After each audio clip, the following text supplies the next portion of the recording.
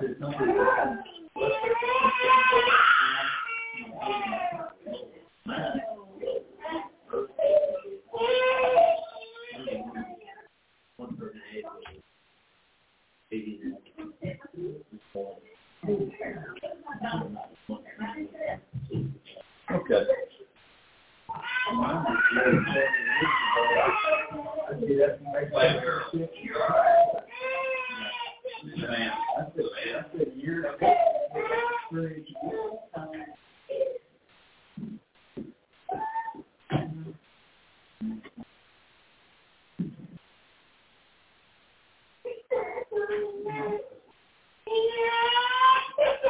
You'll be all right once we start singing. All right, well, let's take us a songbook. Let's stand together, and let's turn to number 322. Let's sing Stand Up for Jesus this morning. 322.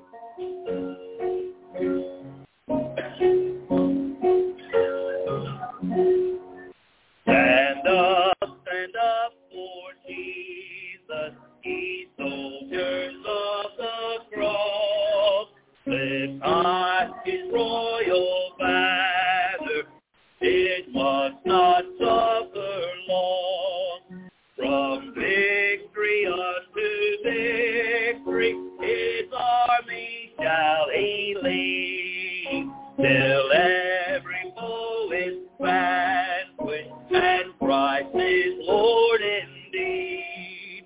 Stand up for Jesus, the trumpet call obey, for to the mighty conflict in this his glorious day.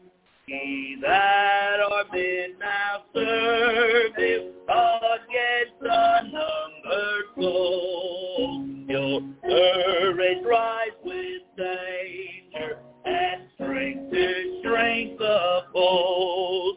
Stand up for Jesus, stand in his strength alone. The arm of flesh will fail you, he dare not trust your own.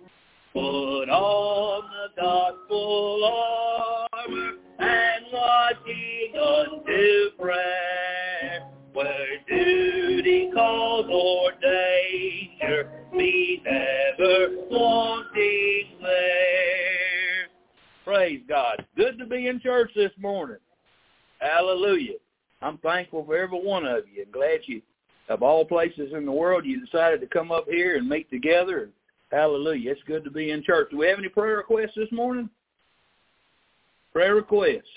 Yes, Bonnie. I saw Diane yesterday, and what's happening with her now that her kids have their kidney removed there, it's starting to get bloated all the time with all of this fluid in her stomach. Mm.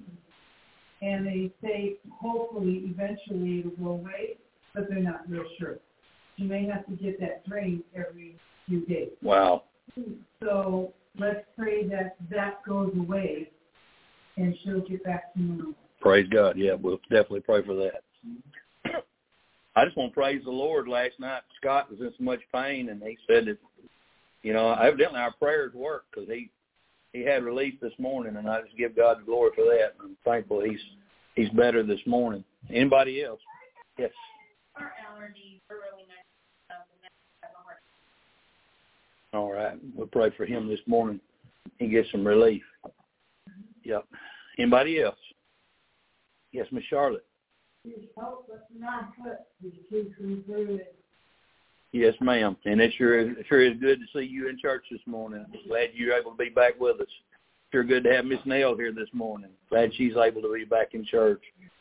Anybody else this morning? Yes, Donnie. My mom, she goes to the doctor on what the for. She goes tomorrow to have the pre-op done. Right. And then the 24th to have a heart cath. Okay. All right. Yeah, we want to lift Cindy up in prayer. Ask God to take care of that, and all go well. Anybody else this morning? Prayer requests. But just only pray for Joanne. Yep. Yep, Pray for her. She's having a lot of pain, dealing with a lot of things. Who else? Dan, how you feeling today? The lady's trying to give out. Amen. We're glad to hear that. Miss Anya, you doing all right? Your headaches? I'm great, thank you. Good. That's good. Well, praise the Lord. All right. Well, hallelujah. It's good to be here this morning. We're going to meet with the Lord today. Let's worship the Lord, and let's go to the Lord in prayer, and let's meet with him this morning. Robert, lead us in prayer.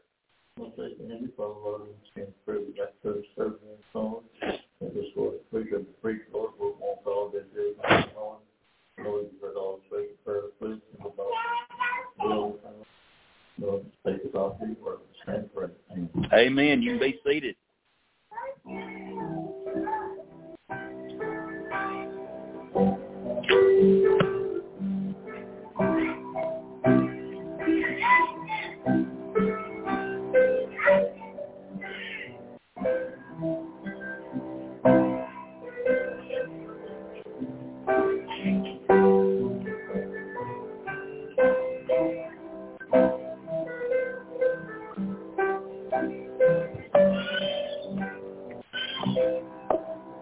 All right, number 56. Number 56, on a hill far away, stood an old rugged cross. On a hill far away, stood an old rugged cross, the emblem of suffering and shame. And I love that old cross, where the dearest and best for a world of lost sinners was slain. So I'll cherish the old rugged cross till my trophies at last I lay down. I will cling to the old rugged cross and exchange it someday for a crown. Oh, that old rugged cross, so despised by the world, as a wondrous attraction for me. For the dear Lamb of God left his glory above to bear it to dark Calvary. So I'll cherish the old rugged cross till my trophies at last I lay down. I will cling to the old rugged cross and exchange it someday for a crown. In the old rugged cross, stained with blood so divine, a wondrous beauty I see. For 'twas on that old cross Jesus suffered and died to pardon and sanctify me. So I'll cherish the old rugged cross till my trophies at last I lay down. I will cling to the old rugged cross and exchange it someday for a crown. To the old rugged cross I will ever be true, its shame and reproach gladly bear. Then he'll call me someday to my home far away, where his glory forever I'll share. So I'll cherish the old rugged cross till my trophies at last I lay down. I will cling to the old rugged cross and exchange it someday for a crown. Yep, someday we're going to cross over. And someday we're going to stand before that judgment seat of Christ. We'll talk about that next Sunday, but that's where the crowns will be given. That's where we'll be getting them. If we get them at all, we'll be there at the judgment seat of Christ.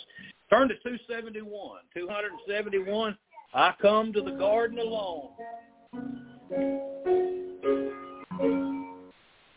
I come to the garden alone while the dew is still on the roses, and the voice I hear falling on my ear, the Son of God is born,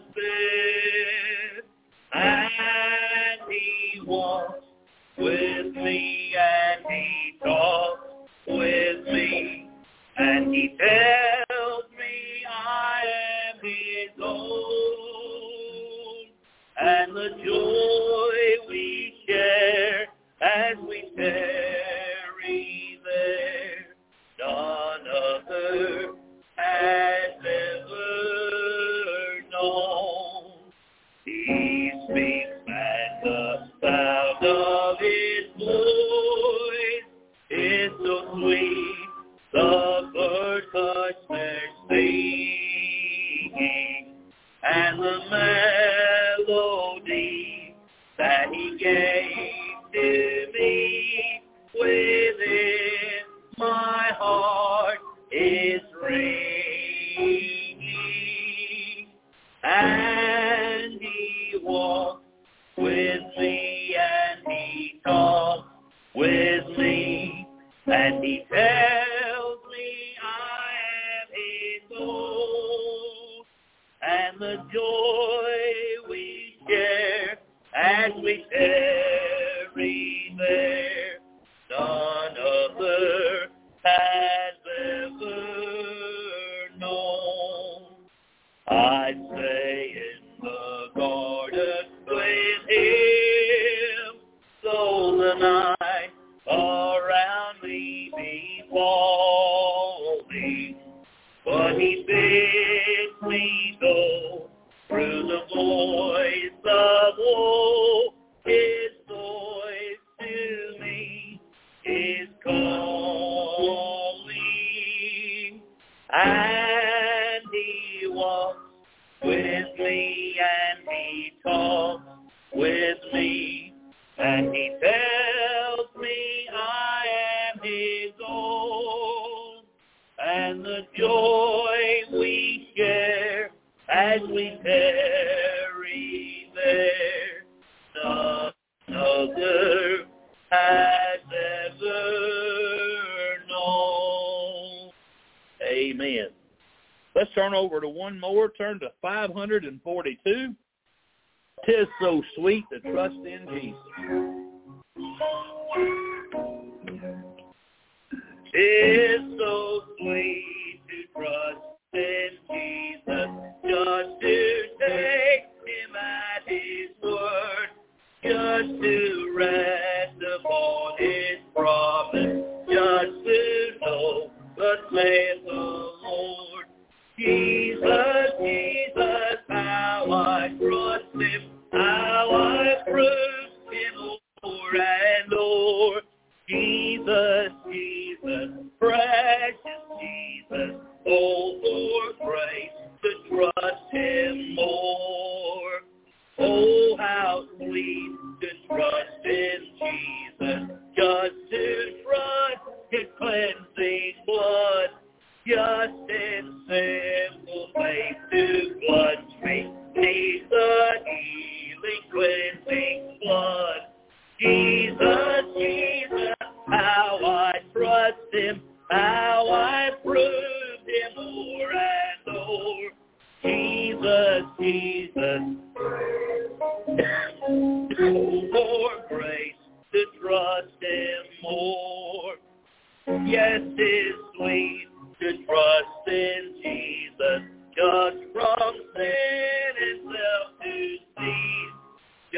from Jesus, simply taking life and rest and joy and peace.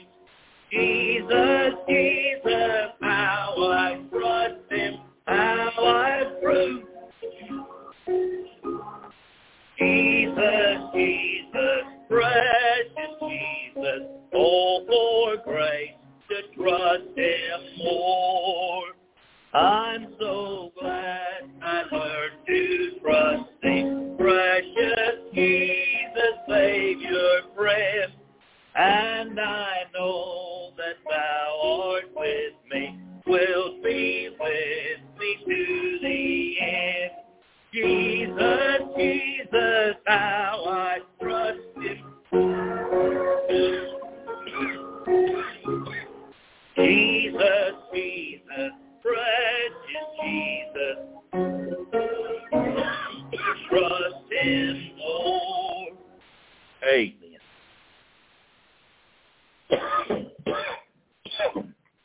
Well,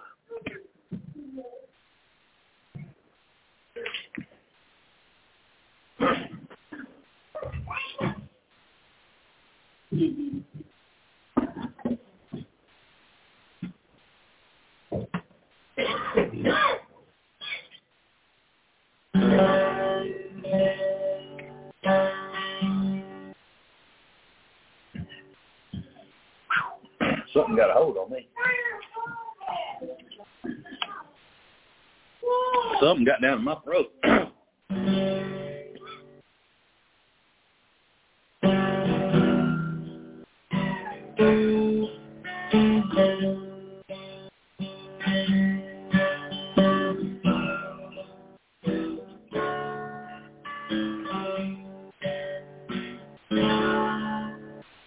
Touch me again, Lord. I need your power. I need your strength. In this trying hour, you said it, I'd ask. I would surely receive. Now touch me again, Lord. That's what I need. Touch me again, Lord. Touch me again, Lord.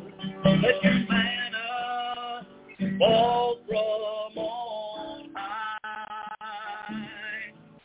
Wherever I'm going, you've already been. So I ask you to touch me again. Touch me again, Lord. I see that mountain. Touch me again, Lord. Let me feel that mountain. Come, Holy Spirit. Let the heavens descend and touch me again, Lord. Touch me again. Touch me again, Lord. Touch me again, Lord. Let your manna fall from on high. Wherever I'm going, you've already been. So I ask you to touch me again.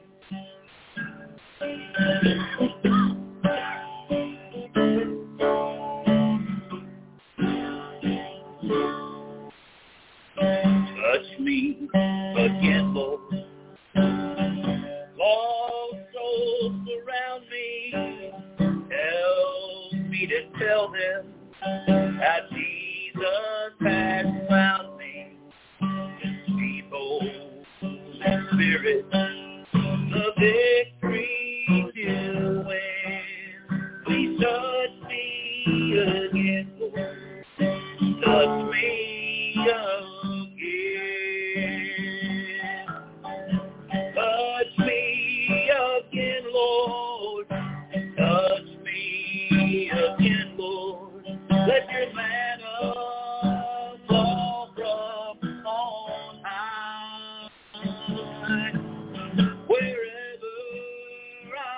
knowing you've already been. So I ask you to touch me again. Wherever I'm going, you've already been.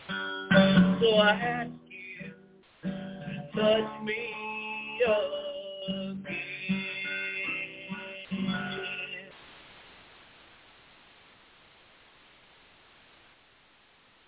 Praise God. I want the Lord's touch on my life. There ain't no two ways about it. If I don't have the Lord's touch on my life, I'm ineffective. And I don't want to be ineffective. That's one of the most horrible thoughts for a Christian, is to think that I'm not doing anything for God, that my life is just kind of stagnant and neutral, doing nothing.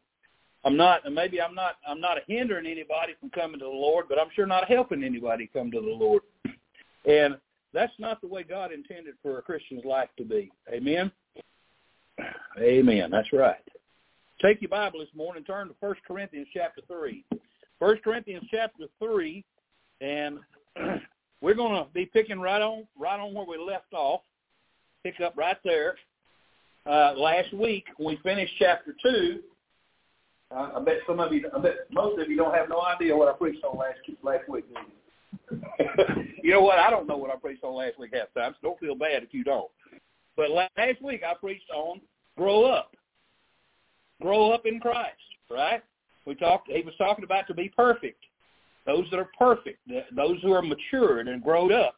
And that's what he was letting them know. Look, y'all need to grow up. This church has got to grow up. I want you to grow up. And so he's continuing that thought this morning. And so I'm going to preach a message to you this morning called "Ye are yet carnal." Ye are yet carnal. So let's get our Bible and let's look. We're going to read verses 1 through 8, and then we'll go back through it. 1 Corinthians chapter 3, verses 1 through 8, and let's read. The Bible says, "And I, brethren, could not speak unto you as unto spiritual, but as unto carnal, even as unto babes in Christ. I have fed you with milk, and not with meat. For hitherto ye were not able to bear it, neither yet now are ye able. For ye are yet carnal. For there is among you envying and strife and divisions. Are ye not carnal, and walk as men? For while one saith, I am of Paul, and another, I am of Apollos, are ye not carnal? Who then is Paul, and who is Apollos, but ministers by whom ye believed, even as the Lord gave to every man? I have planted, Apollos watered, but God gave the increase. So then neither is he that planteth anything, neither he that watereth, but God that giveth the increase. Now he that planteth and he that watereth are one, and every man shall receive his own reward according to his own labor." May the Lord add his blessing to the reading of his word. Let's go to him in prayer this morning.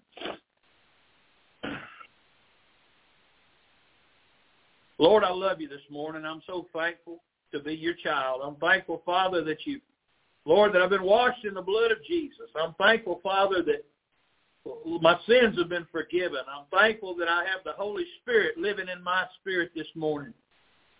And, Lord, I have the Word of God to preach. And, Lord, I know that pleases you. I know that honors Christ, and that's what I want to do today. And, Lord, we've all gathered here to hear from you. Lord, I'd be in a terrible shape if I didn't have your power. So, Lord, I come to you as humbly as I know how, and I ask you, please, fill me with your Spirit. Please, Lord, cleanse me of anything that would hinder the message. Fill me with your Spirit. Pour out on me, Lord, the Holy Ghost and power, and use me this morning to speak to the hearts, the minds of your people. Lord, I can't speak to hearts, but you do it through me. Lord God, please, I pray, Father, that the Spirit of God would bring about decisions in lives. Lord, might spur somebody to action. Lord, might draw somebody to conviction. Lord, might set somebody in the right direction to have a life that honors Christ. Father, you know what needs to be done, and I pray, Father, you do it. Lord, wind me up, let me go, Lord. I pray, Father, you preach through me this morning what you'd have me to say, and I'll give you all the glory and the praise and the credit for it. In Jesus' name we ask. Amen. Amen. Hallelujah.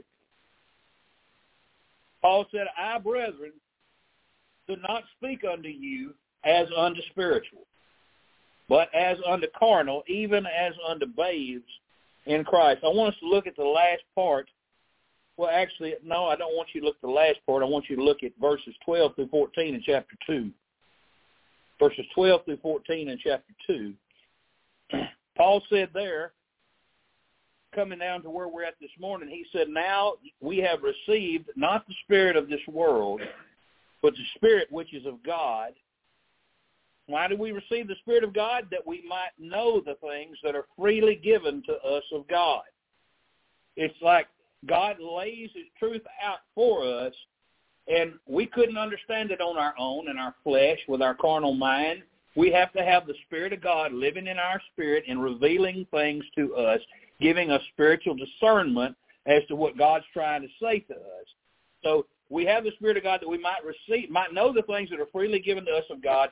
He said, which things we also speak. Now, you can't speak anything that you don't know, so when you received it and you understand it, then you speak it back to somebody else.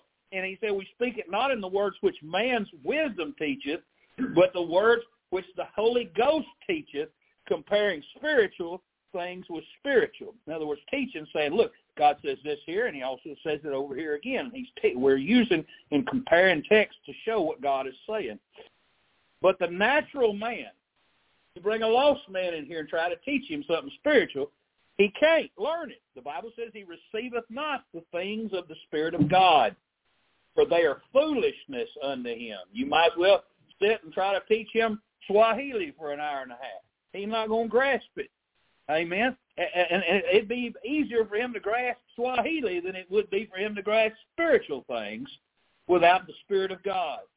The Bible says neither can he know them. It's not even possible because they are spiritually discerned. So he's telling them, look, y'all need to grow up. And again, we'll come into chapter 3, and he's told them that, and now he's going to address these divisions within the church. They are not being spiritual. This, again, outside of the church of Laodicea, which is where he tells them that they're blind and naked, and you know, they're a mess in Laodicea. And I mean, this church is almost as bad. And he's writing to them to let them to get them to understand. Look, y'all are acting like lost people. You're acting just like the people outside your church. And again, Corinth, it's a place where many cultures have come together, kind of like New York City. New York City is a place where many, many, many cultures. They got all the boroughs all over New York, where you've got regions where just a certain, you've got a place where people from Argentina live, and they have Argentinian restaurants, and down the street you have Hasidic Jews, and they have everything Jewish, and have their own newspapers and their own language and everything. And then you go right down the street, and you run into people from El Salvador, and they got their own culture and everything. So again, you got all that taking place in Corinth, and these people have brought their idols to Corinth. And so again, that's all there was in the world outside of Christianity, and Judaism is idolatry. That's it, period. There's nothing else. And so it is today, same thing. The world is not much different. And so you got people, they brought all their idols. The only difference back then is that Christianity hadn't spread very far. So the whole world is eat up in idolatry. The whole world is taken over by paganism. So they've got many idols there in the city of Corinth, and they've got many temples for these people to worship these idols. And I need to remind you again, there's the temple of Aphrodite, or Aphrodite, however you say it, in Corinth, where men would worship by visiting prostitutes.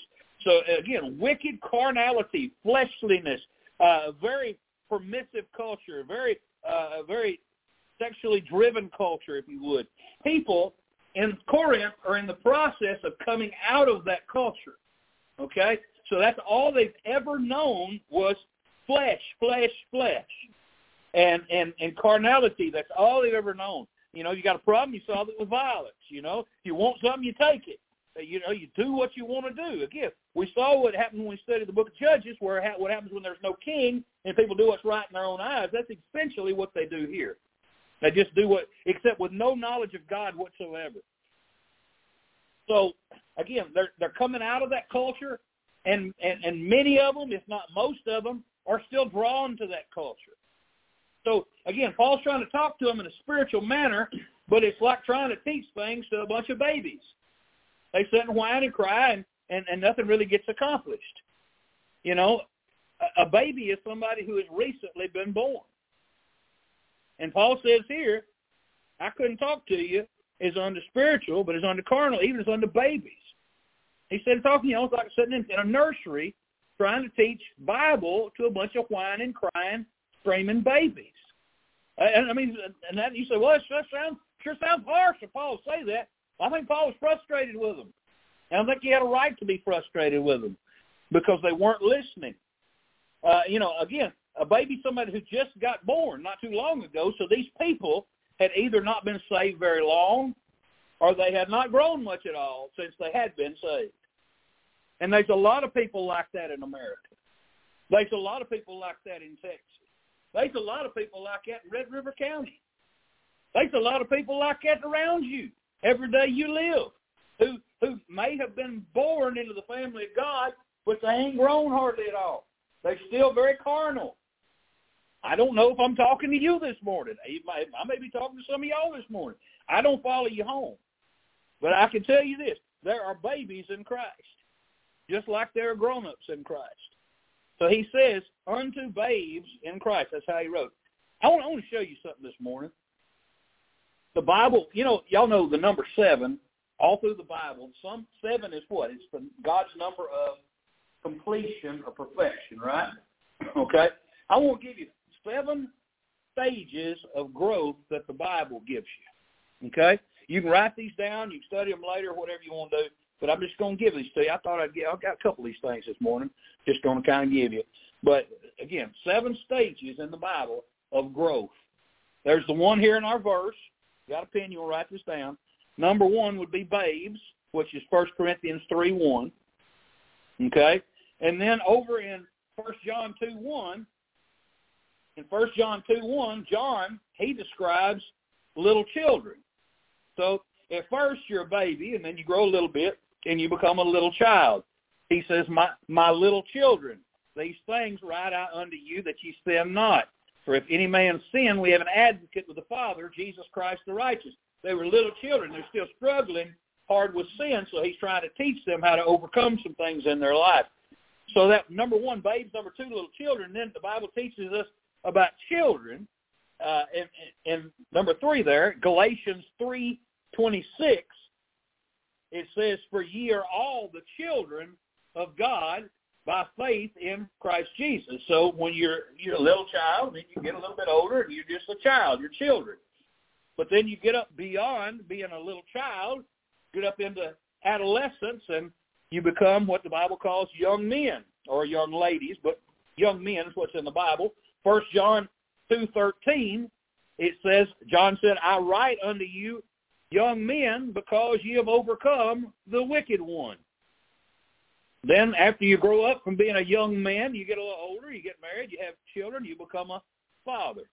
All right, the Bible talks about fathers in 1 John 2:13, the first part of that verse. He says, I write unto you, fathers, because ye have known him that is from the beginning. And then number 6, he refers to elders. 1 Timothy 5:1, it says, rebuke not an elder, but entreat him as a father, and the younger men as brethren. So that's when they get on up in age, probably around my age, 50s and 60s, the elders. And then you get to the last group, which is the aged. In Philemon 1:9, Paul talking about himself, he said, yet for love's sake, I rather beseech thee, being such a one as Paul the aged. That's what he referred to himself. I'm Paul the old man. And now also a prisoner of Jesus Christ. So again, you say, what did it help me? Well, at least you know there's 7 stages of life in the Bible. It's just a little something I want to throw at you. Again, because God does things in 7s a lot of times. So there's 7 stages of life mentioned in the New Testament. And interestingly enough, speaking of the number 7, scientists will tell you this, that every 7 years, our bodies completely replicate themselves. You don't have the same material in your body that you had 7 years ago. Your body your cells replicate. So that's oftentimes why you grew up, you didn't like to eat something, and then all of a sudden one day you decided, I like that. It's because your body's changed. And but anyway, God has a powerful way of doing things, and He does things systematically. But He wants you to grow up because that's part of that system that He has. He wants things to be done right. But Paul said he had to speak unto them as unto carnal, even as unto babes in Christ. And why did he call them that? He called them that because they hadn't grown. They hadn't grown any as believers. You know, I was in that same shape. I was a baby for a long time, a baby Christian for a very long time. I was a baby probably for 20 years. Well, I was an old baby, wasn't I? I'm telling you. But I was a baby Christian for about 20 years. I didn't grow. I didn't apply myself to grow it. I didn't ingest much spiritual food. I was spiritually stunted. That's what I tell people. I was spiritually stunted. You know, so when I was a kid, they used to tell me, you know, don't eat chocolate. It'll stunt your growth, or don't drink Coca-Cola. Mama used to tell me stuff like that. I don't remember what I used to tell me, but stuff stunt your growth. You stunt your growth. Richard, you didn't eat none of that stuff, did you? Wasn't stunted a bit. But I was horribly stunted. I'm 5'8". I'm stunted as can be. That means you didn't get very tall. You didn't grow up very much. Well, there's a lot of people who are spiritually stunted. They look full grown to look at them, but spiritually they're not very grown. A little something happens, they fall apart, and their life just crumbles. Why? Because they're spiritually a baby still. That's why they fall apart and cry, and they can't handle things. Why? Because there's no depth to their spiritual life. So what do these people do? They very much acted in their flesh and according to their passions rather than according to what the Word of God says to them. And I may be describing somebody this morning. I don't know. I don't follow you home. Maybe you still act like you did before you got saved sometimes. Maybe you act like that quite a bit. And if you did that, guess what? You may still be a babe in Christ. Verse 2, he said, I have fed you with milk and not with meat. For hitherto you were not able to bear it. Neither yet now are you able. Well, he fed them with milk. Why? Because milk's what babies eat. Milk's what babies need. And even though milk's what babies need, understand that milk is also a picture and a type of the Word of God. Even though it's milk, first, and it won't do for you what meat will now, but it's still okay. It's still good for you. 1 Peter 2:2, Peter says, as newborn babes desire the sincere milk of the Word, that you may grow thereby. But milk is what babies need, right? Now, you looked at those 7 that we named. You get past that first one, babies, everybody beyond there eats meat. Unless you're a vegetarian, you're just weird. God said there's something wrong with that. Amen. God said that in the Word. That's over there. I can't remember what I said, but anyway, Paul talks about it. But meat is what everybody else eats beyond babies. Do you know the Bible is likened to 7 different kinds of food? I told you the 7 other things I want to mention this morning. Did you know that? The Bible is likened to 7 different kinds of food. I'll give them to you real quick. The first one is water. You say, water ain't food. Well, try to live without it and see if you can make it without your water food. But water, Proverbs 25:25 says, as cold waters to a thirsty soul, so is good news from a far country. Well, the gospel is the good news. So the Bible's work is likened it to water. There's other places too, but that's just the first verse I pulled out. He says in Ephesians 5:26 that he might sanctify and cleanse it with the washing of water by the word. So there it's referred to as water. It's also, the Bible's referred to, the Word of God is referred to as milk. Again, we read that just a second ago. As newborn babes desire the sincere milk of the Word. Number 3, the Bible is referred to as bread. Hebrews 4:4, he answered, he said, it's written, man shall not live by bread alone, but by every word that proceedeth out of the mouth of God. And Christ is what? He's the bread of life that came down from heaven. Right? Amen? All right. So then, the 4th one, the Word of God referred to as apples. Proverbs 7:2, keep my commandments and live in my law, as the apple of thine eye. Then there's the next one. And I think I skipped one. I missed number 5. I don't remember what number 5 was. I'll have to bring that later. But 6, for some reason I skipped number 5. Number 6 is meat. The Bible is referred to as meat. Oh, I know what number 5 was. It was honey. The Bible referred to as honey. Number 6 is meat. 1 Corinthians 3:2. Paul said, "I fed you with milk and not with meat, for hitherto you were not able to bear it. Neither now are ye able." So again, he's referred to as meat, and then he gets to the other one, the last one, number 7, which is strong meat. So there's meat, and then there's strong meat. So what's the difference? Well, when I come home last night, we had cow butchered, and so I got some steaks in the freezer, and I pulled out some filet mignon cuts. So I got 2 packages of them. I pulled out. It's our anniversary trip in the week, and I just thought, well, I'll cook her a nice filet. Man, that was some good meat. Now I didn't have to chew very hard. I mean, it wasn't an A5 Wagyu or nothing like that, but I mean, it was still good. It was tender, and anyway. But I also have some steaks in there. I got some cube steak in the refrigerator. And that cube steak, some of it hadn't been tenderized. And I don't know if you've ever tried to just eat cube steak. I mean, it's kind of hard to chew. You know, there's certain cuts on a cow. You can eat it, but you got to work to eat it. I mean, it don't chew easy. It don't tear apart easy. You know, I've eaten some roast that I thought I was going to die before I got them chewed up, you know. I'll tell you what, ain't nothing worse in this world than eating a dry roast on a Sunday afternoon. But strong meat, chew it. I mean, listen, like jerky, you know, you pick it out of your teeth and chew it again later, you know, strong meat. And Paul's referring to that. He's talking about deep doctrine. He's talking about stuff that little kids and young kids in Sunday school, it'd blow their mind. They can't get that. There's things in the Word of God that, listen, you have to chew on it a while to figure out what God's trying to say. You have to really dig into it deep to get what he's saying. And the Bible talks about that in Hebrews 5:13 and 14. He says, "For everyone that useth milk is unskillful in the word of righteousness." So a baby, for he's a baby is unskillful. A baby doesn't have any skills. He said, "But strong meat belongeth to them that are of full age." You're using the comparison of a little baby in a diaper to a grown older man who's grown up and knows some things. He said, "Strong meat belongeth to them that are full age, even those who by reason of use." So they've worked, they've been in the Word of God, they've used it. They have their senses exercised to discern both good and evil. They've seen some things in this world, and so nothing's going to sneak up on them. Amen? Those who can handle strong meat. But you see, these believers in Corinth, they didn't know nothing about that. They wasn't strong enough for meat. They still wanted to be coddled and whined a little bit. They want somebody to rock them, somebody to pat them on the head, tell them it's going to be all right. Still make messes in their lives quite regularly. You know, babies will do that. Turn your back for just a second. We clean that living room up. I mean, there's more boxes and stuff to put things in my living room than I have ever seen.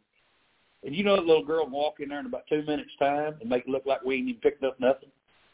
She'll dump everything out just quick as a whistle. Babies make messes.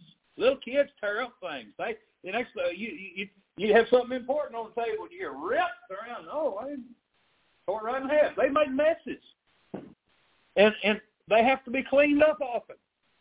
We got wet wipes everywhere around the house. Why? Because she has to be cleaned up often. Babies have to be cleaned up, and you know they get mad when you tell them no. I mean, I'm telling you right now, there's times when I tell her, "No, don't do that." And she goes, "No!" Slaps her hand on the table, and then I have to tell her, "You're going to get popped. You need to stop that. You don't act like it. You don't scream at Daddy."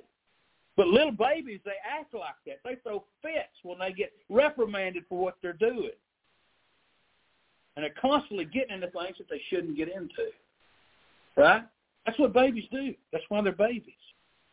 Right? So Paul, that's what he's dealing with. And Paul gives them a 3-point outline. Look in verse 3. You're going to see it right there, verse 3. He says, "For ye are yet carnal." That's his subject. Now notice his points. "For whereas there is among you," number 1, envying, and number 2, divisions. Number 2, strife, And number 3, divisions. Are you not carnal, walk as men? There's a 3-point outline right there in the middle of his sermon. Okay? So he gives them first, he says, you're carnal. Number 1, I can prove it because there's envy among you. Okay? Envy from Noah Webster's 1828 dictionary. Envy, here's what it says. Pain, uneasiness, mortification, it means I could just die inside, or discontent, excited by the sight of another's superiority or success, accompanied with some degree of hatred or malignity, and often or usually with a desire or effort to depreciate the person and with pleasure in seeing him depressed. I can't believe they're that good at that. Oh, I could just die. Oh, I hope they fail. That's envy. God said through Paul, there's a lot of that in that church. People were looking at each other like that. I can't believe. Look at them trying to be all goody two-shoes. Look at them trying to serve God. Oh, I hope they fail. There was some of that in the church of Corinth. Can you believe that? Can you imagine that amongst God's people? You imagine somebody was sitting there this morning looking at somebody else in church and saying, I can't believe they come in here and act like they got it all together. Boy, I hope they fail. Can you imagine that? But that's what Paul was dealing with. Do you know that goes on in churches today? Do you know there are people like that who see other people in church that God's blessing them and they're going through a season of God's favor in their life, and somebody else in the church is maybe going through some hard times, and they're looking at that person and saying, I can't stand that God's blessing them, and I wish he'd turn his back on them and let them fall on their face like he's let me fall, and they know how I feel. There are people sitting in churches who say things like that. Horrible, ain't it? But that's what that's how a baby acts. Envy springs from pride, ambition,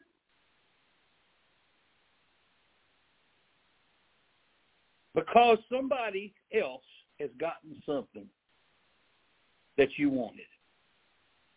It comes from your desire to have something and you can't have it, somebody else got it. And it's in the Word of God. Here's where it comes from. You don't know where that feeling comes from? Isaiah 14:12-15. That's where it comes from.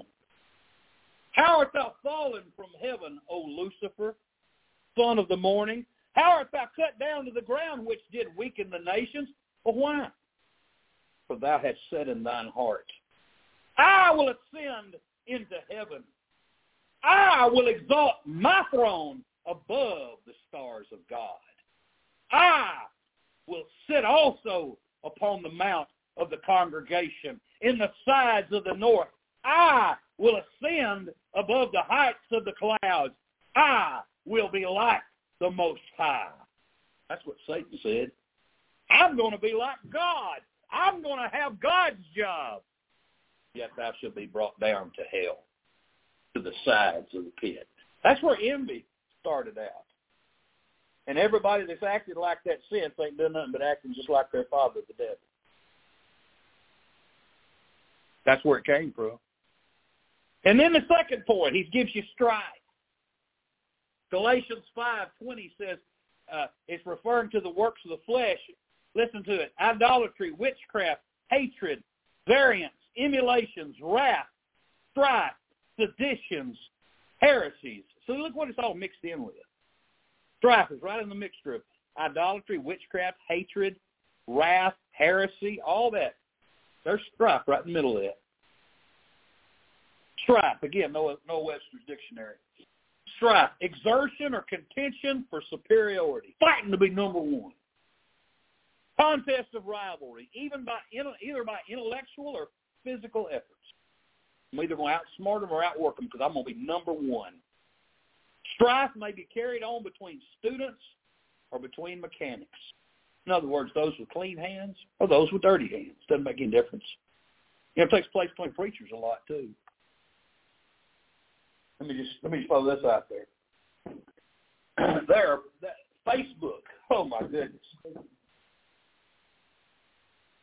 Facebook is a place where many a preacher has made a fool out of himself. Because somebody said something he didn't like, absolutely showed his rear end to the world. I will tell you, I've been guilty of almost doing it a time or two myself when somebody just came at me wrong. You got to be very careful. Got to be careful, or the devil will get advantage of you, and you lose all of your Christian attitude and disposition, and you end up making a fool out of yourself. You know, the Bible warns us of that. You got to be careful. Once you start, it's almost impossible to stop. Proverbs 17:14. Listen to what it says. The beginning of strife is when as when one letteth out water. Therefore leave out off contention before it be meddled with. Now that verse is kind of odd to me because I'll just use a dam this morning rather than the idea that I normally think of. But you're just going to drill a little hole in the dam. I'm just going to let out a little water. Just want to let a little water out, so you drill a small hole in the dam. Guess what that's going to do? The hole's going to get bigger, ain't it? Pretty soon you can't stop. And then all of a sudden, now you got a dam full of water coming at you. All you meant was just to let out a little. I didn't mean to get that angry. I just wanted to tell them off. I blew my cool, and I absolutely let vile curse words come out of my mouth. And I said horrible things that I never would have said otherwise. Because my blood began to boil and rage began to go through me. And where did that come from? Let a little out, and the whole flood came. I'll tell you, competition between Christians is dangerous. It's dangerous for their testimony, and it usually ends up in ungodliness because once you start, like I said, once you start, you can't stop.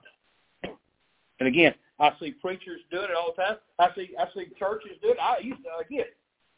I am independent Baptist, but I'm telling you, coming up in college and going through all that system, there are preachers. There used to be more of them than there are today. But there used to be independent preachers, independent Baptist preachers in this country that had a cult-like following. People actually worshiped the man. I mean, they were people who used to be called Hilesites and Ruckmanites and all these people following these men, and they were known, again, by their name, by the people's name. They called them after their name. And, again, if you're following a man, you're in dangerous territory. Listen, I don't follow no man. Amen? But the Bible tells us, James 3:16, for where envying and strife is. Those are the first two things you mentioned. There's confusion and every evil work. I mean, listen, you can't consider a church a good place where everybody's envious and fighting with each other, trying to get ahead of each other. Again, you're going to have a mess in there, and the Lord's Spirit's not going to be moving in that church. And when you start envying and being full of strife and things, that's often the source of false doctrine. That's where Alexander Campbell started the whole Church of Christ thing. He was from what I understand, he was upset because people wouldn't get baptized after he led them to Christ. So he made it a requirement for salvation and added it to salvation. And again, it becomes false doctrine. Envying, strife, false doctrine all come from following men, not God. Confusion leads to division. And God is not about division. God's about unity. The Bible said how good it is when brethren walk together in unity. It's good when we can agree. And what do we have to agree on? This Bible. We have a lot to agree on. We have Christ to agree on. Salvation by grace through faith. We have more to agree on than we have to disagree on. The day that I visited Bible college, before I ever went to Bible college, drove down to Longview, Texas, and came in and met with some people and said, I want to get a tour of the college. And they took me on and showed me everything. You know what the first question they asked me was? What camp are you in? Now, you may say, what are you talking about? What camp am I in? Well, up to that time, the only camp I knew about was church camp. But what they meant was, what preacher do you follow? Are you in the camp of Jack Hiles?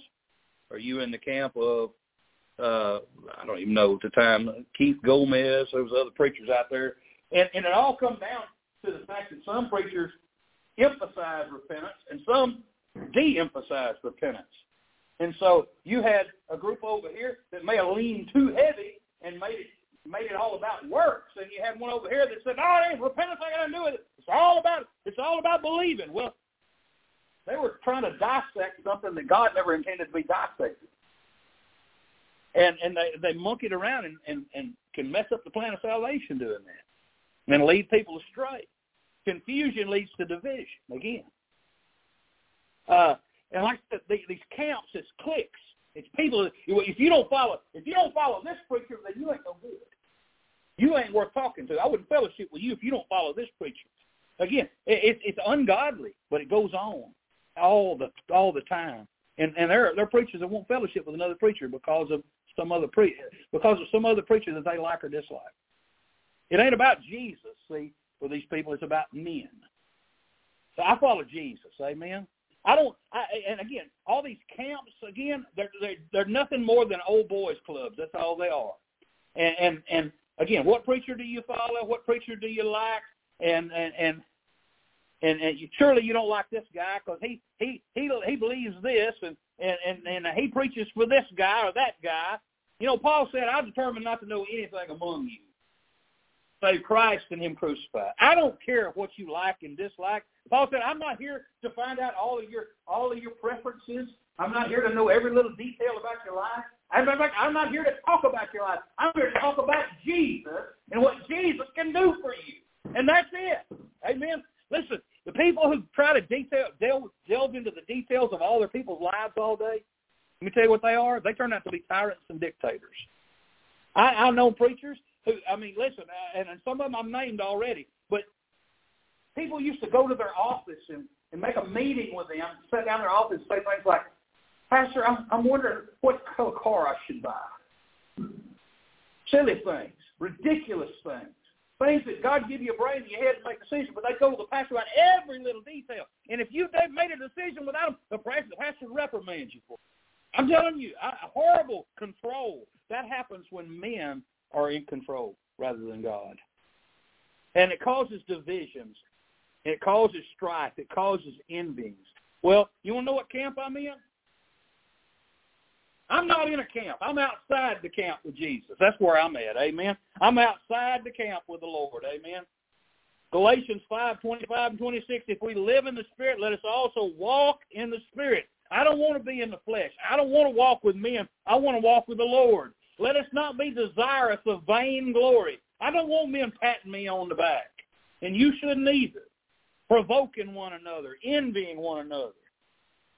Verse 4 in our text. For while one saith, I am of Paul, and another, I am of Apollos, are ye not carnal? So one of them people in the church court said, I'm an Apollite. I follow Apollos. He's a better preacher than Paul. The other guy said, oh, yeah? Well, I'm a Paulician. What are you going to do about it? My daddy's bigger than your daddy. Oh, yeah? Well, my daddy whooped your daddy. Kind of the way they were acting, like a bunch of little kids on schoolyard. I follow Paul or I follow Apollos, which means to listen to any other preacher is inferior. And I don't do that. Nonsense. Anybody can have the power of God to preach the power of God, preach the word of God if God's called them. You ain't got to be some special preacher. Anybody who God's got his hand on can preach the word of God. One preacher is not better than the other. I can assure you of that. It's not about men. It's all about the Lord Jesus. My home, my walls are not decorated with pictures of preachers that I admire. Amen? Preachers are not like actors or rock stars that are to be admired and lifted up. We're servants. Amen? Servants. Listen, what are we to do? Jesus got down on his knees with a washcloth and washed his disciples' feet and told us to do the same thing. Now, I don't know none of y'all will pull your socks off in here, and I'm not suggesting we start washing feet, but it's a picture of service and humility. Amen? And that's the way ministers are to be. And you know what? Church members are to take that as an example and go and do that themselves. We're to be ministers to those around us. And Paul, so he asked this question in verse 5. He said, who then is Paul? Who am I? Who is Apollos? We ain't nothing. We're just ministers by whom you believe. We're just the vessel, just like this is a vessel carrying my coffee around. We're just the vessel that God put the Spirit of God into to carry us to you and pour you out the message of I'm just a vessel. That's what Paul's telling them.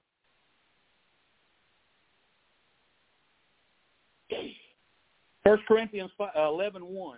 Be ye followers of me, Paul said, even as I am of Christ. Again, he said, be ye followers of me, but as I also am of Christ. In other words, don't follow me doing what I do unless you see me doing the things that Jesus would do. And here's why I say that. You might think, well, if I'd have followed Paul, I'd have been fine. Well, Paul disobeyed God when God told him not to go to Jerusalem. Paul went to Jerusalem anyway against the insisting of the Holy Spirit that he didn't.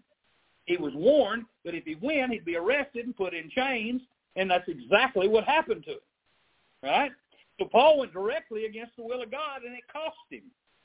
And it goes to show you that while you can follow a godly example in somebody, you must not follow that person off into their sin, because every one of us is subject to sin.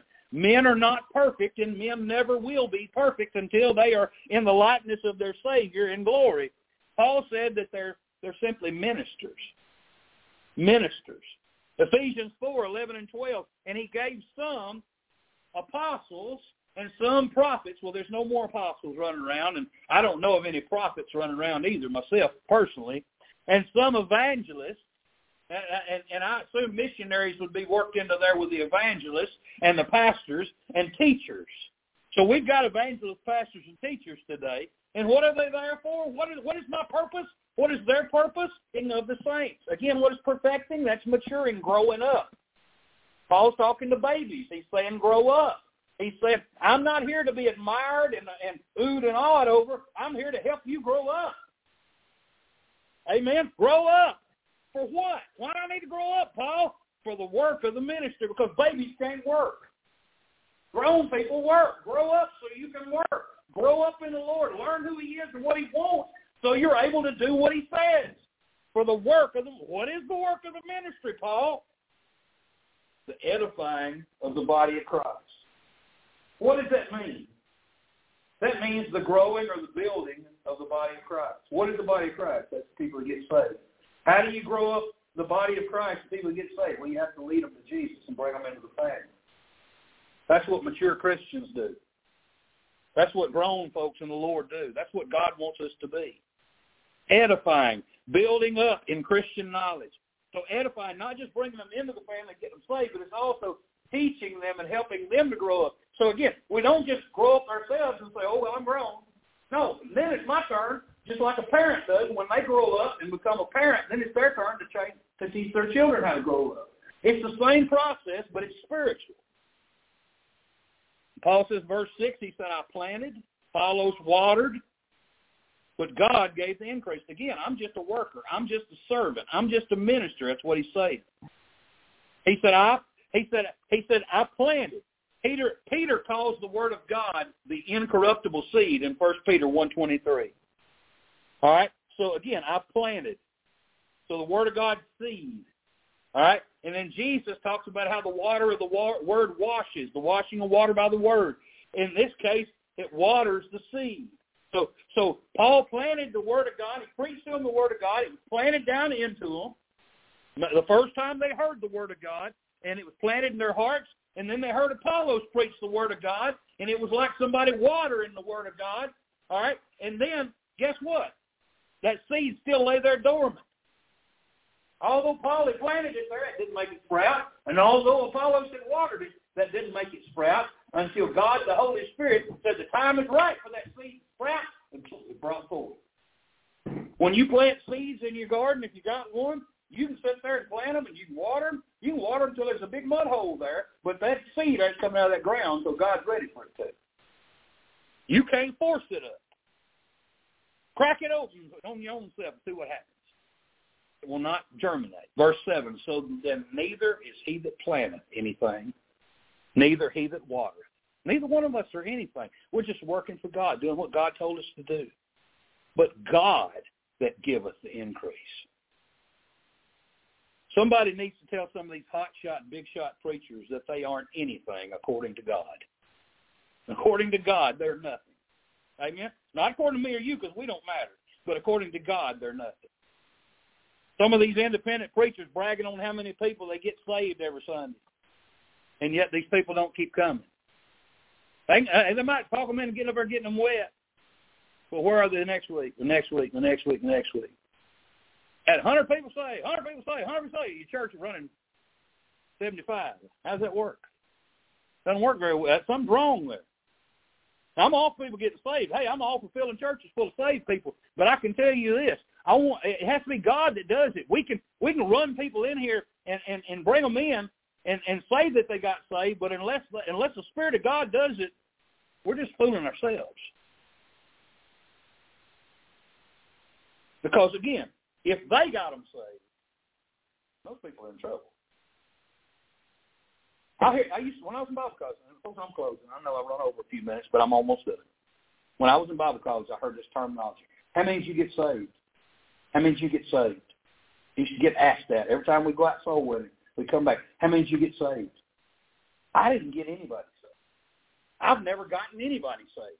I couldn't even get myself saved. Hey, he had to save me. He had to save you. He had to save them if they got saved. He does the saving. We just do the preaching. We just do the witnessing. We just share the message. We just plant and we just water. We're just ministers. We're just workers in his garden. And he's the one that causes it to bring forth.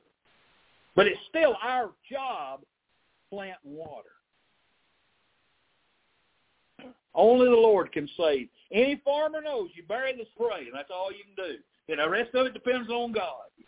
The Holy Spirit got to convict and draw and show the sinner their guilt before God. God is the one who grants repentance unto life. Verse 8, and we're done.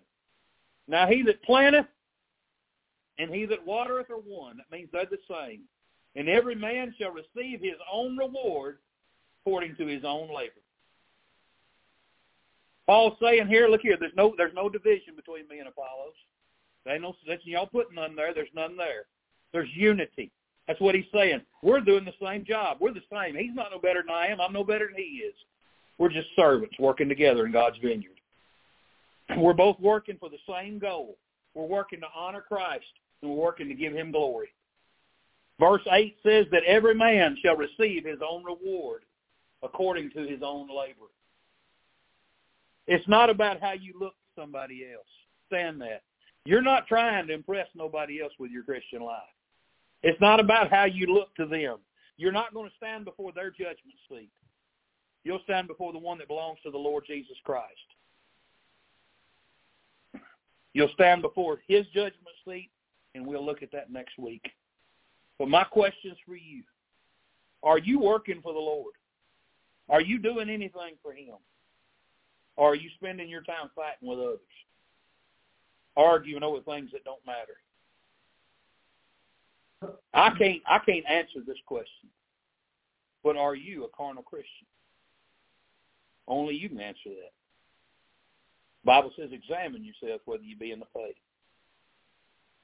And maybe you're not totally carnal, but maybe you've taken some steps in that direction. Maybe you're not what you used to be. Or maybe you're not what you know that you ought to be.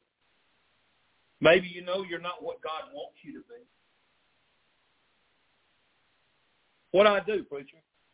You come to God, say, Lord, I've stepped in the wrong direction. And I know that. And Lord, if you'll give me the power to, I want to turn around and step back into the light of your love. Because that's where I belong. And where I've been is a dark place. I don't want to be there anymore. I want to be in the light of your love. I want to be right in the middle of your love and your presence. Lord, please forgive me this morning. Grant me repentance. I want to come back home. I want to do what you want me to do. I'm tired of the confusion of my life. I'm tired of the strife. I'm tired of the envy. Tired of all the hardship. I'm ready to come back home. If that's you this morning, I urge you, come to this altar. Get on your knees and ask God to forgive you. Ask God to fill you. Ask God to use you, and he will. Let's stand together.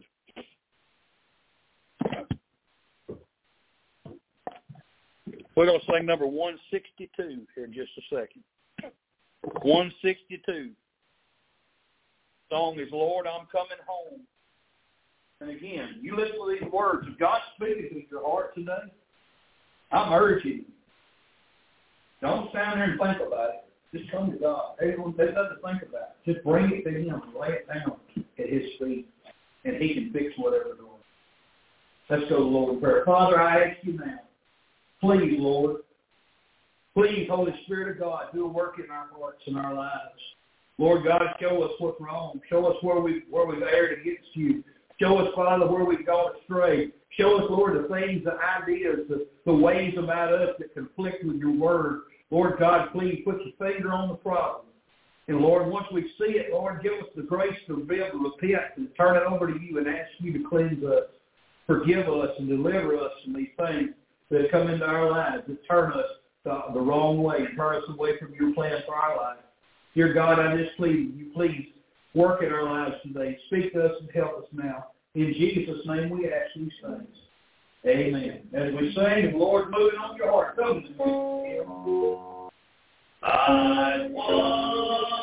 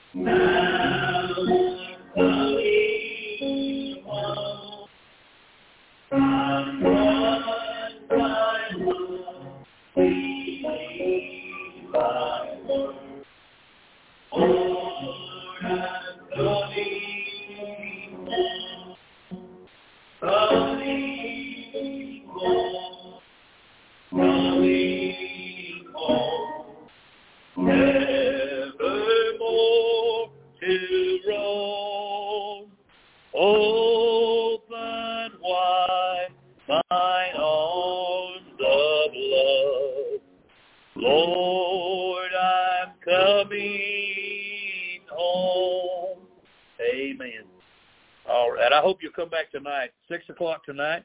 I'm going to preach tonight on the fear of the Lord. And I hope you'll be here for that. We need that in our life. And you may think, well, I do fear the Lord. Well, let's come tonight and let's talk about it. And let's see if we do. Amen. Anything from anybody before we go home today? Do it now? A birthday? You got a birthday, too. I'll be 72. 72. Well, let's just go and sing it to her now. How about that? We'll just do it a cappella. You don't have to play for your birthday song. Ready? Happy birthday to you. Happy birthday to you. Happy birthday, God bless you. Happy birthday to you. Amen.